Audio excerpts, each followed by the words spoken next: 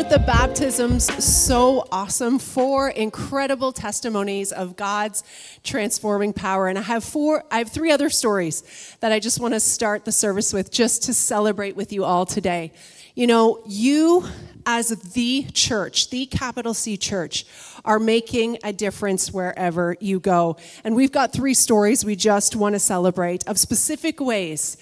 Pastor Julie, who oversees our food bank and pastoral care here, she was contacted by the prison next door, the chaplain, to say that there is a need that has arisen, that as men are released from prison, they leave with what they came with. And many of the times they come with absolutely nothing.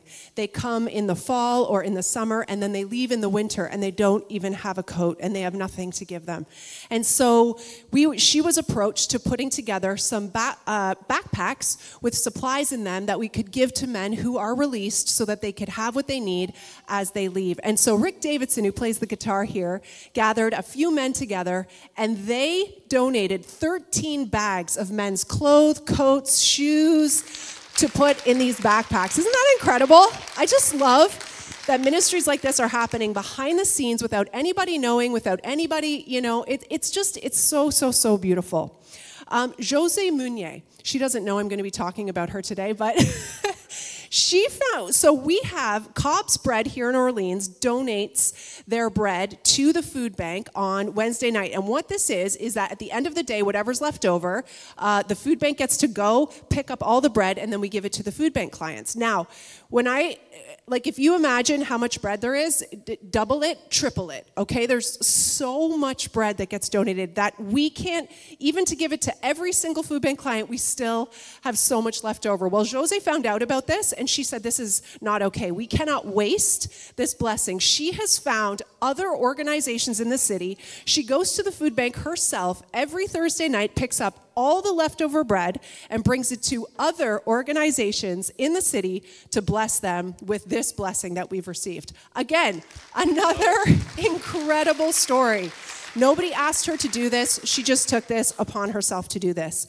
Lastly, Crystal Patterson, a young mom in our congregation, she had a heart to buy gifts for kids in need at Christmas time. And so what she did, she thought, I'll do a photos with Santa and buy donations. And so she raises money, and she does a photos with Santa day, raises money. She raised $2,500 to buy gifts for kids in need, just all on her own, just to make a difference in our city. She donates them to our food bank and to other organizations to be able to bless kids this Christmas. So I just want to celebrate all of those people and those incredible things that are happening right in our congregation.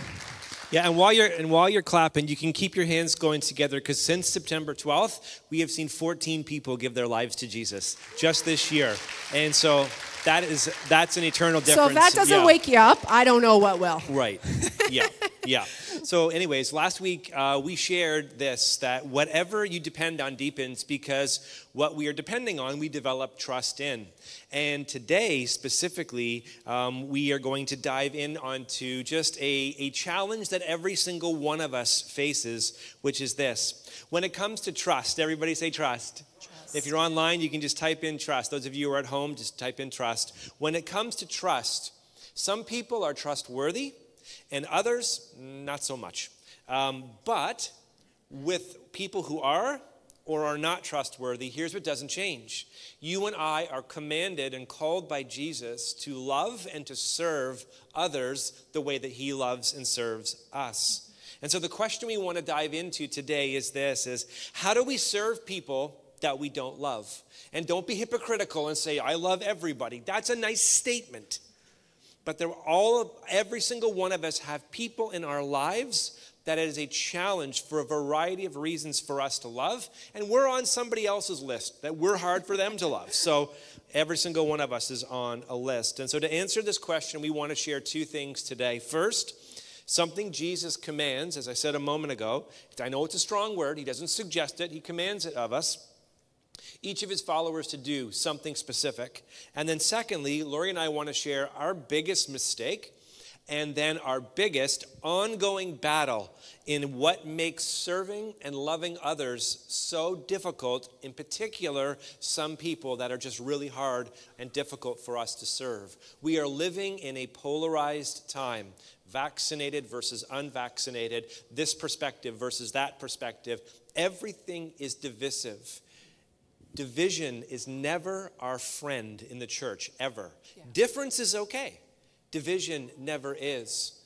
It is politically expedient to some to divide us. But as followers of Jesus, Jesus has called us to a different way, a better way, and it is being tested in this season, and it is hard for all of us. But the bar is never to be lowered. As the church, we're called to rise. And so loving people, you can clap that. So good. And loving people who are difficult to love is amongst one of the greatest challenges that we face as believers.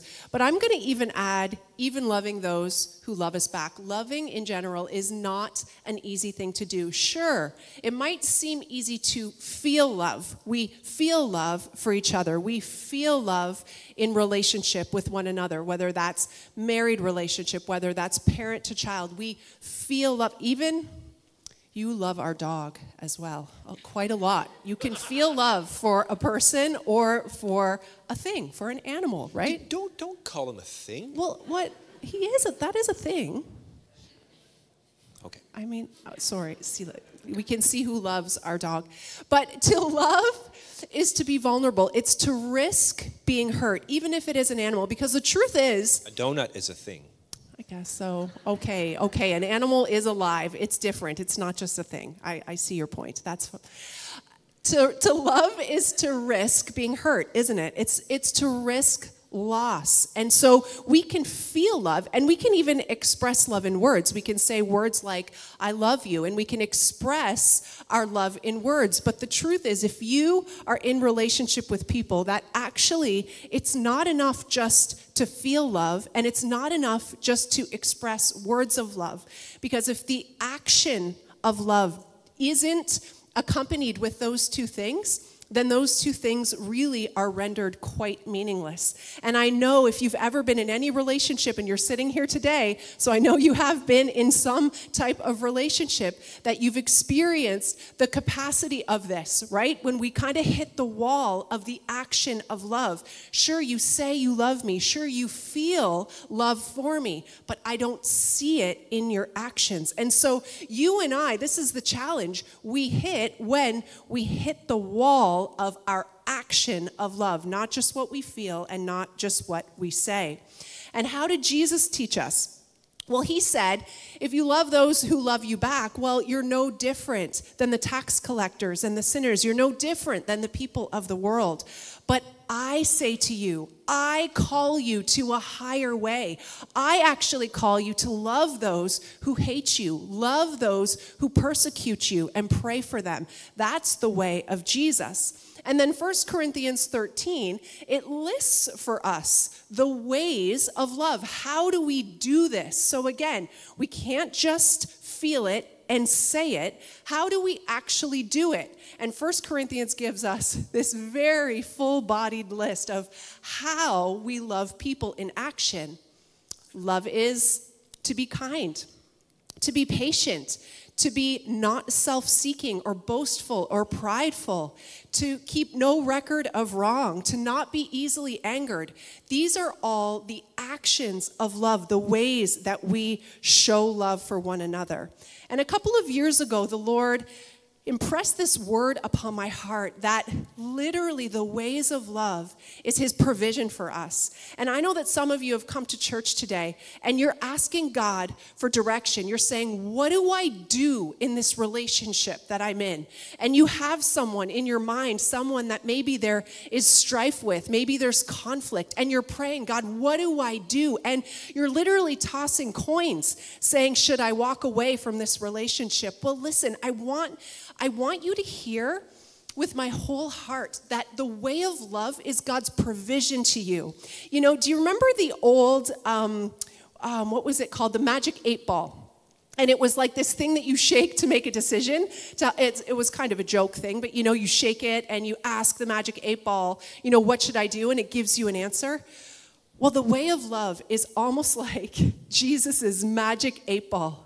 And when you ask him, what is it that I'm supposed to do in this relationship, you can literally go to 1 Corinthians 13 and just put your hand on any one of the qualities of love and say, that is what I can do. That is how I can show the action of love. And the reality is that each one of us, this is the part of love that we find a challenge. It's not as hard to feel it. It's not as hard to say it. Maybe for some it is. But to actually show it is really, really hard. And that's where we recognize we need help outside of ourself. We need help from somewhere greater than just our own flesh and our own self in order to walk in this way. And we look to the life of Jesus for this. There's a story in John 13 where Jesus washes the disciples' feet. And it is a beautiful story right before the Passover feast where literally the scriptures say that Jesus knew that his hour had come. The weight of what he was about to do, that he was about to give his life, was on him. He knew it was about to come, yet he was able to lay that weight aside of the agony of what he was about to do. I mean, some of you might even know the story that just in a couple verses later, he's literally sweating blood, pleading with his Father, is there any other way? He knew this was about to come, yet he laid this aside in this moment with his disciples to get down on his knees and wash the feet of his disciples. This was the posture of love. And if you imagine this moment, he knelt down before Judas, who was about to betray him. He knelt down before Peter, who was about to deny him. He knelt before Thomas, who was going to doubt him, and he washed his feet. And even every other one of the disciples who would abandon him. And he humbled himself in this moment. And from a posture of love and serving, he showed them in action a different way. And in this place, he gave them a new command that was going to be for the disciples, but it is also for you and for me today, and it's from John 13, 34 to 35. It says, "A new commandment I give to you, that you love one another, just as I have loved you, just as I have shown you in action, right here and now, and will do so by laying down my life. You are also to love one another. By this, all people will know that you are my disciples if you have love for one another." The disciples would have been very familiar with this idea of commands. I mean, they lived under the law, under the 10 Commandments. They lived under a way of rules and law for all of their life. So this wording that Jesus was using was no different from what they had known. And rules and laws and even the commandment and the Old Testament law had one job, and it was to render us guilty. It was to show us where we fall short, almost like that report card that you get at the end of the semester that says, nope, didn't meet it here, didn't meet the requirements here, didn't meet the requirements here. It shows us where we fall short. And we all have different relationships with rules, don't we? We all kind of see rules through different lenses and through different filters. And the thing that's kind of funny about rules actually is that we pick and choose which ones we want to follow or which ones we hold very black and white and which other ones are sort of optional. Jason and I are kind of funny when it comes to rules as well, and even how this fleshes out in our different personalities. For example, if we are going for a walk on a trail and we hit the end of the trail and there's sort of a fenced off area that says, do not cross, danger, Jason's like, oh, I guess this is the end of the trail, let's turn around and go back. And I'm like, ooh, what are they keeping from me? Like, what is behind this fence? Let's go check it out, come on. What's behind the fence? Danger. Which is exciting. I want to see what is so dangerous. What are they keeping? What's this big secret that they are keeping from me? Danger. Jason is much more black and white with rules, as you can see. So if the rule is written and stated, then he's like, okay. Until it comes to driving, then we all have it. Oh, it says 100? That really means 120. That's a suggestion. That's right. Whereas like rules for me, and this is some rules, not all rules, but are a little bit more of a suggestion. Do you know what I'm saying? It's like, hey, you might want to try this. And I'm like, okay, that sounds good. Or, no, I think I'm going to try to do it differently. What changes, though, what absolutely changes about rules, and this is the case for every single one of us, is if the motivation is love. If the motivation behind a rule or a law, if there's love that comes. There's these rules that play out in family systems, and if there's love that comes behind it, there's a desire to actually follow those things because it feels like it's in the best interest of both people in the relationship. Love changes everything. And the difference between the rules and laws of the Old Testament and this new command that Jesus is giving us is this new command is not designed to render us guilty. In fact, this new command, this new way of life that Jesus is inviting us into and showing us the way of, it is meant for our flourishing. What does the scripture say? That Jesus came so that you may have life and have it more abundantly. So this new command comes so that you may have abundant life. And this new command that Jesus gives starts first with a change in our position.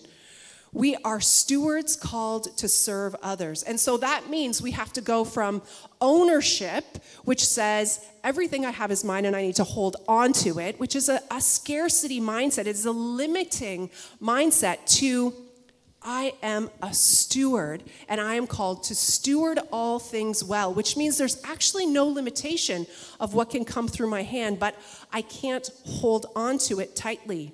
And because we're called to be stewards, we're actually accountable for this stewardship. We're accountable to God for what we do with what he places in our hand. And stewardship means we must serve one another, and that's only possible through love.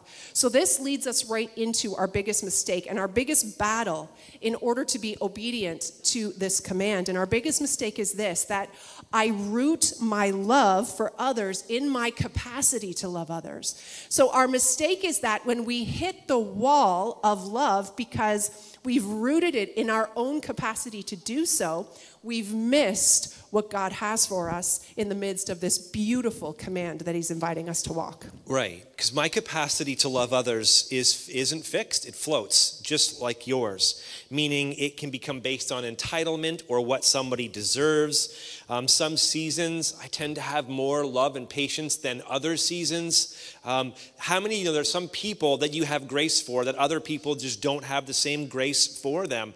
And so again, these things aren't fixed. Our feelings are not fixed. They move around as well. In fact, most people in our lives are usually one deep wound away from us shifting our posture from loving to something other towards them. We live in a world today, again, where the formation, we're actually being deformed from the way of Jesus into something else. Look what Jesus said a minute ago is a new command that I give you, that you love one another as I have loved you. So in other words, as I have loved you is a love that is outside of you is what you need to do what he's commanding you to do. So it goes to logic to make sense that if you try to love others, even those you do love, or love everyone, simply based on your intellect, your will, your compassion, your capacity, you're going to hit the wall. In other words, you can't white knuckle your way to obeying this commandment. It just doesn't work. You and I need a love that is outside of us to come on the inside of us again and again and fill us up again and again and again if we are to follow it out, if we're to walk in obedience to it. That's what's critical to look at. You see, again, so my capacity is not fixed, it floats. My feelings, not fixed, they move all around the place, not Jesus. His position never changed. His position with the Father never changed. But here's what's incredible. The posture of Jesus to love and serve people never changed. It didn't change towards Judas. It never changed towards Peter. It didn't change towards Thomas. It didn't change towards the disciples. It never changed. His posture never changed. We live in a world today that says you start at the bottom and you work your way up. And usually at the bottom, it's kind of like, menial tasks or just starting right at the bottom. Now, in one way, I understand this. We start with less responsibility and we grow in responsibility. So in one way, I understand this. But in another way, once again, it is deformation that we live in, that we start serving and we move to a place where we are served. This is the language of the world in which we live, in companies and organizations, whatever it happens to be. But Jesus says this is not the way of the kingdom. For Jesus, when he knelt down and began to wash the disciples' feet, he was not starting at the bottom and then elevating up. He was actually just about to redefine what love was going to look like. And if we think serving is the highest form of it, he's actually going to lay down his life in the way of love. It's an extraordinary thing. So again, as Jesus gives this new commandment, two simultaneous things, he's going to redefine what love and serving looks like, which of course is the cross as he gives his life. And the disciples who betray, who deny, who doubt and abandon, they receive a love that they don't deserve. You know, like you, I am heartbroken when I read stories of people who are unjustly convicted of a crime. When years later, DNA testing or new evidence proves that they were telling the truth all along, they have been completely innocent and years have been taken from their lives. In these cases, the people that we see go through these horrendous things, unjust things, are victimized. But may I remind you that while Jesus is completely and fully innocent, be very careful before labeling Jesus a victim. Because he said these words, I lay down my life, nobody takes it from me. But Jesus, again, who is fully innocent, in a redefining act of love, willingly lays down his life so that we who are completely guilty, and not just guilty once, guilty every single day, may experience his redeeming love. And so the mistake is this, that we can't love others like Jesus unless we first receive, but then consistently live in and from his love. Every single day, we have a choice. Do I root in my capacity and feelings, or do I root in a love that is beyond me that I need to receive and abide in? But practically, how do we do that? Pastor Lori. Yeah, that's right. You know, John 15:9 says, as the Father has loved me, so I have loved you. Abide in my love. And listen to this beautiful progression of even Jesus himself. And again, he's showing us the way. As the Father has loved me, as Jesus rooted his identity, who he was in the Father's love for him, he says, from that place, so I love you. And he's inviting us to do the very same thing, to root our very identity in being loved by Jesus, in what he did, and in sacrificially serving others as Jesus showed us the way to do. That is what it is to abide in the fullness of the power of the love of God. But instead, what do? In our human efforts, we often go to self-reliance, and we definitely go to try to do it our own way, and we hit the wall of the capacity of our love. And very much like Peter, we can be a lot like Peter in the story of the unforgiving servant. One day, Jesus is asked this question: how many times must I forgive my brother? And so Peter shows up and he says, how about 7 times? And I wonder if he felt like maybe I'm being impressive. Well, I give this answer because that was double plus 1 the amount of times that the Jewish law required an act of forgiveness. And Jesus says, no, Peter, not 7 times, but 70 times 7, really saying it's an unlimited amount of time that I've called you to forgive your brother. And then he tells a story to illustrate this. And this is one of Jesus's parables. This isn't an actual story of something that happened. It's a parable, almost like a fable. And this parable is kind of exaggerated, but it's exaggerated for a reason. And I pray that you would open your heart right now to the Holy Spirit to bring fresh revelation of the Father's love through this story. So Holy Spirit, would you reveal your love for us through this parable right now? Matthew 18, verses 23 to 25. For this reason, the kingdom of heaven can be compared to a king who wanted to settle accounts with his servants. When he began to settle accounts, one who owed 10,000 talents, which would be equivalent to like $6 billion today. So again, a type of debt that could never be paid back in anyone's lifetime, was brought before him. Since he did not have the money to pay it back, his master commanded that his wife, his children, and everything he had be sold to pay the debt. At this, the servant fell face down before him, and he said, "Be patient with me, and I will pay you everything." Here we see a similar posture to the posture of Jesus. This wicked servant comes on his knees, but it is for a selfish motive. And we're going to see how he responds in this story. Yet Jesus, who was perfect, postured himself in the same way on his knees to serve, but it was from a motive of love. Then the master of that servant had compassion and released him and forgave the loan. I want to read that part again. Then the master of that servant had compassion and released him and forgave the loan. We just sang a song, the last song that we sang, and it said, "Your mercy triumphs over judgment." The mercy of God triumphs over the judgment of God, but it's an invitation to receive that love and mercy, and then to go and walk in that same mercy. That servant then went out and found one of his fellow servants who owed him 100 denarii. That's about $12,000 of today. And he grabbed him and he started choking him and he said, "Pay me what you owe." And at this, the fellow servant fell down and began begging him, "Be patient with me and I'll pay you back." But he wasn't willing. Instead, he went and he threw him into prison until he could pay what he was owed. When the other servants saw what had taken place, they were deeply distressed, and they went and they reported to their master everything that had happened. And then after he had summoned him and his master, and he said, "You wicked servant, I forgave all the debt that you had because you begged me. Shouldn't you also have had mercy on your fellow servant as I had mercy on you?" And because he was angry, his master handed him over to the jailers to be tortured until he could pay everything that was owed. So also my heavenly Father will do to you unless every one of you forgives his brother or his sister from his heart. To love someone in the way of Jesus is to be rooted in remembering specifically how Jesus is loving and serving you even right now. You see, so often in this parable, we get tripped up by the ending. We get tripped up by the judgment side.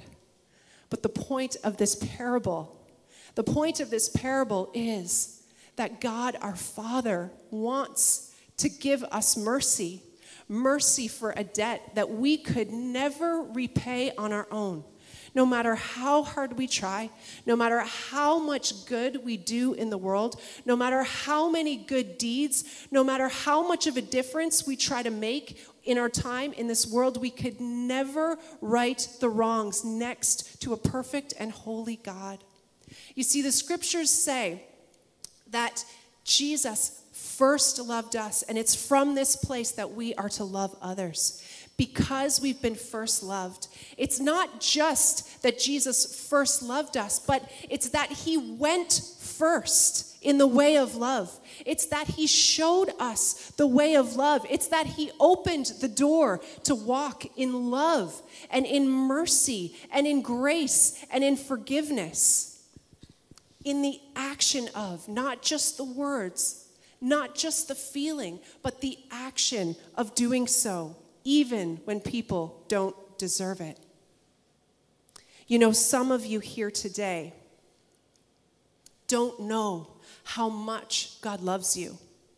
Some of you here today have disqualified yourself from receiving the love of God because of what you have done.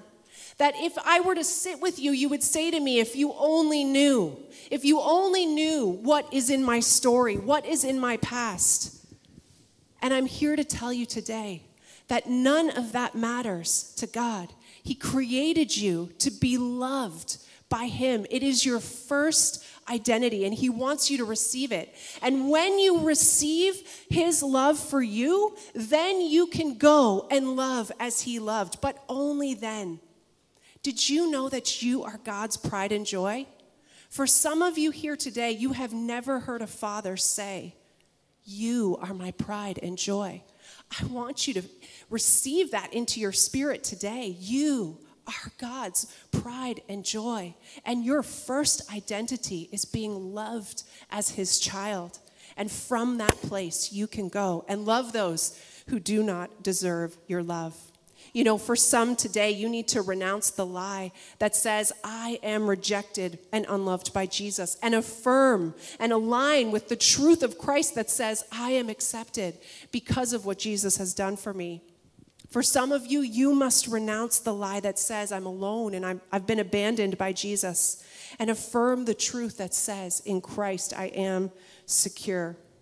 Because only when we draw from how Jesus is loving us, a love that we do not deserve, but has graciously been given to us through absolutely no merit of our own, can we then love others the way that Jesus commands us to love. And that is for our good and for our flourishing.